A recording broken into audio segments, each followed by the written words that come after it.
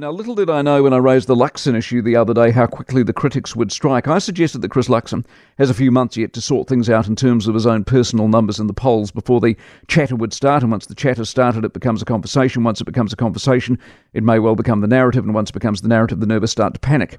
Could Bryce Edwards have been listening? Because lo and behold, he hits the media yesterday with what will be an opening stanza of sorts. The headline, ready for the headline? Luxon's leadership under threat. Is it? From who?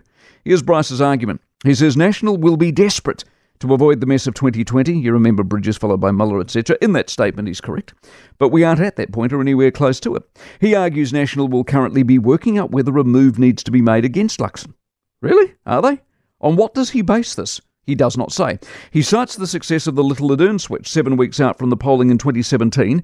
In other words, you could put Nicola Willis in now and still be in the race. What he forgets is it wasn't successful. Labor came a distant second. They only got to power because of Winston-hating Bill, so he gave Jacinda the nod by default.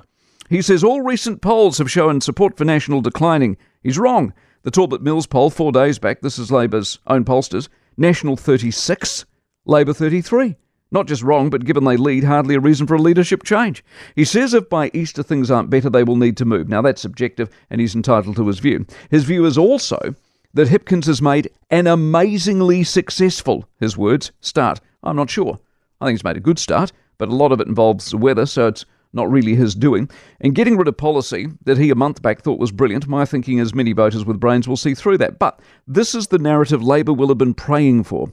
My observation of Bryce over the years is he's a lot like academics, closer to the Labor Party than the other parties, so you might dismiss what he has to say.